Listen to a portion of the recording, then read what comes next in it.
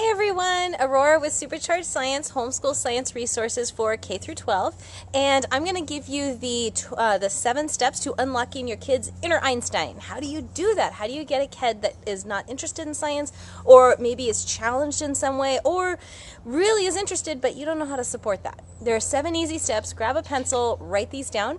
If at the end of this you need more help in doing this, we can totally help you with that. Go to my website, www.superchargedscience.com/easy. Like, wow, that was so easy. superchargedscience.com/easy, and there you'll find all kinds of homeschooling resources for teaching your kids science in a way that really sticks, in a way that's fun and doesn't feel like a lot of work. Okay. So, 7 steps. You ready? Here we go. And I used to actually call these the 7 biggest mistakes people made when they teach science, but we're just going to flip it around and I'm going to tell you what you need to do. So don't worry about what the mistakes you need to avoid. Okay, so first thing you got to do is make an impact. So, for example, you guys are working on a math problem, or you're working on say a physics problem, and very rarely are kids really interested in a problem that says, given the acceleration is 0.015 meters per second squared and the distance is 0.75 meters, what is the velocity after a certain amount of time? No one got inspired by science by that kind of learning. Now, academics are important, but the first thing you got to do is make an impact. So, for example, if I'm teaching, say, about acceleration, I'll walk into a classroom with a bucket half full of water and ask, hey, who can turn this upside down and not have any water fall out? And, the kids are really interested. There's a puzzle to solve. There's something interesting going on, right? So you're making an impact. And it doesn't have to be expensive or fancy. It just has to be real. And so that's what you want to do with your kids. Number 1, make an impact.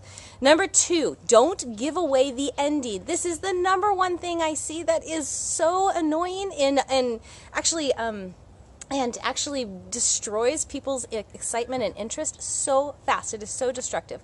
So here's how it goes. You will be doing an experiment. It'll say, step 1, do this. Step 2, do this. Step 3, this is what you should expect.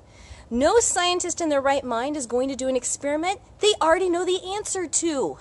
So science isn't about what you know. It's how you handle what you don't know. What that means is that you need to teach your kids how to ask questions and how to hone their observational skills so they can be curious about the world around them. So don't give away the ending. If you're using a curriculum that has that, just delete it. Just put a piece of paper over it so the kid doesn't see the ending, because you want them to experience the discovery process, right? Okay, so that's number 2. Number 3, you got to give them a space to learn. You got to have a designated space that is theirs, that is you're not going to come in and clean up. It is totally theirs. Now, they're responsible for keeping it neat and clean, and anything that falls off the table is yours. That's fine.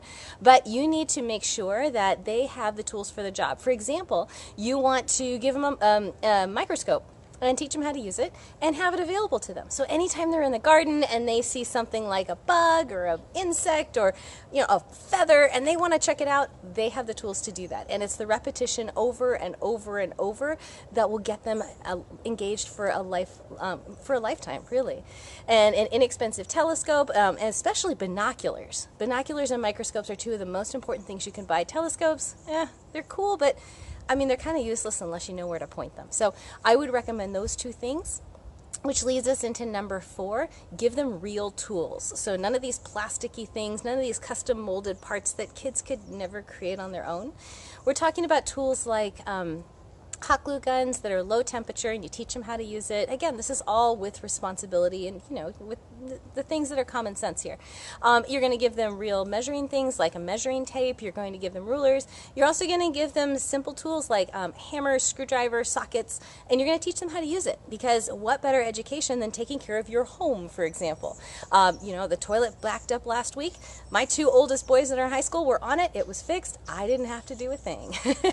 I also gave them resources like books, handyman books that said how to fix anything. Those you want to add to your library, stick them on your shelf where kids can flip through them and it's like, wow, that's how that works. And you want them interested and engaged and in the real world. Now, true, you're not going to learn how to fix a toilet in regular school, but when you're homeschooling, you have so much more available to you about the real world, and you can make it fit.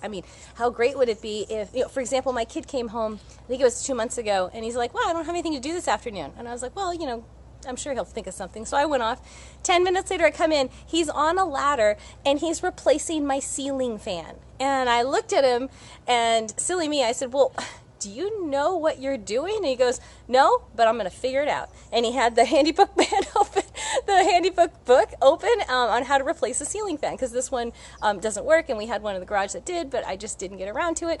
I mean, how cool is that? And that kid, every time he walks in there, he's like, that was me. I did that fan. I mean, you can't buy that gold moment that they feel inside, right? That's what you want to create. Okay, mistakes are, how do I say this? As grown-ups, we are so well-meaning. We love our kids. We don't want them to feel the same, that we did when we made mistakes. But check it out. When do you learn more? When you get it right, or when you make mistakes? Yeah, when you make mistakes, right? That's when you learn. Now, we're not talking about dangerous mistakes that are irreversible. You don't want your kids playing on the freeway. I'm talking about mistakes that are learning experiences. You know, my kid forgot his lunch. Did I go take it to him at school? No. This is back in preschool. No way. Are you kidding? This is a great learning experience. He came home really hungry. Next day, he packed his own lunch, had it in his backpack by the front door. Now, my other kid, it took him, I think, about 3 weeks before he finally figured out that, oh, I should bring my lunch. So kids are different, but you want to provide them opportunities. When they do a science experiment, it's okay for it not to work. That's what the real world is like. And so when kids feel whatever they're feeling, and we talked about this in an earlier Facebook Live, when, what are their beliefs about what's going on? What do they believe to be true about what this situation is? So if they think, oh, I have to get it right the first time, just like the instructions did, just like that perfect instructor that I'm watching, then they're going to believe that. When they don't, they get frustrated or angry or sad or disappointed, or they beat themselves up. And this is your opportunity to come in and show them how to handle that emotion, so they're focused on getting up and they're not focused on falling. Does that make sense? It doesn't matter how many times you fall. Best snow skiers in the world fall like a zillion times, right? You want to focus on getting back up, getting back in the game, right? Does that make sense? Okay, so we got make an impact, don't give away the ending, make sure you have a space for learning, give them real tools. Mistakes are expected, and we have a famous saying in our house when mistakes happen, and we're like, to be expected. It gives us just a moment of just like a pause button so our emotions don't like come in and take over and get us upset. Okay, thing number 6. You guys ready? Oh, is this too much? I hope it's not. I hope this has been useful. Number 6, acuity. You got to have acuity about what's going on with your kid. Specifically, what I mean by this is how they learn. There are 4 different ways kids learn. I went into great deal on this with acuity on another Facebook Live, but real quick, there are 4 different types of learning styles and 4 different kinds of communication styles. And they may be a match and they may not be. For example, I talk really fast. I am visual. I like things big. I like things loud. This is just my personality. It's not wrong. It's just who I am. There are some people that are kinesthetic. They like to feel and experience things. They usually talk slower. They take deeper breaths, right? Okay, so that's kinesthetic. This is communication styles right now. Okay, and then there's auditory communication, where it's the tonality. There's much more flavor and color in the sounds that you're hearing. Okay, that's auditory. Digital means, it doesn't mean computers. It means digits on a page. It means you can actually see things on there. Now, everybody has all 4. It's just where your center of gravity is, which one you prefer more. Okay, so all 4, right? So you've got the communication styles. Now, learning styles, same names. Some kids, to get their aha moment, need to hear it. Now, this is auditory learning. I have a kid like this, and it drives me nuts because I'm visual in order to learn. I'm visual and I'm kinesthetic, and I'm like, look at me when I'm talking to you. He doesn't. He's like, yeah, look at that bird. But he's totally hearing me, 100%. He's connected with me. And it drives me crazy. But now I understand it doesn't drive me crazy anymore. So I have a child who's auditory, he has to hear it, and then he's like, I get it. I understand how that works. Other kids are kinesthetic. They have to do the experiment. They have to sit with it for a while. They have to mix up the chemicals. They have to build the robot. They have to physically build it themselves, and they're like, oh, I get it now. Oh, this makes sense. And there's also digital learners. These are actually more rare, but all they need to do is read a book, and they've got their light bulb. They're like, that's it. And so everyone has all 4. It's just which one is the most dominant, it's the most preferred. And we all have the ability to do all 4. So you can communicate in any of those ways, and your child will also have a learning preference. And you want to make sure those are matched. So if you're a visual and you've got an auditory learner, it's going to be a challenge when you deliver information to them. Does that make sense? So if you want more details about this, go to my website, www.superchargedscience.com. There's a ton of resources on how to do this. There's also in our video archives on Facebook Live, there's a whole, I think it's 30 minutes long, where I go into really a lot of details about this. Okay, last one. You ready? Okay. How do you teach kids new things? Is the last one. And you do that, the easiest way to do it is to link it up with what they already know. And this just makes it so much easier. For example, if I'm teaching water purification, we're taking swamp muck, and I actually evacuated an entire school by accident. So I had a sample that I was brewing. So it was sitting in the back of my car for 3 or 4 weeks, and it had, last night's dinner in there, a month old now, and, all kinds of leftovers and compost, and I just left it in there in a big soda bottle, and I cracked it open, and I said to the kids, I'm like, hey, we are going to purify this into clear water. And the kids are like, no way. And then I open it, and the smell was so horrid. The school had to be evacuated. Everybody but our class. Our class is like, no, we're staying. We're doing this. So everybody else was like, what is that smell? All right, so imagine we're doing water purification. Now, how do you explain to kids about coagulation and sedimentation and filtration and all these great big shunned words, right? So an easy way to do that is say, hey, when I make pasta? And they're like, yeah, well, how do you get the pasta out of the water? I mean, how do you put it, get it from the pot where it's boiling and stick it on your plate with the sauce on it? What happens? And they're like, oh, well, you just put it through a strainer, the big stuff stays in, the water goes out, and you're like, aha, filtration, right? You already know how this works.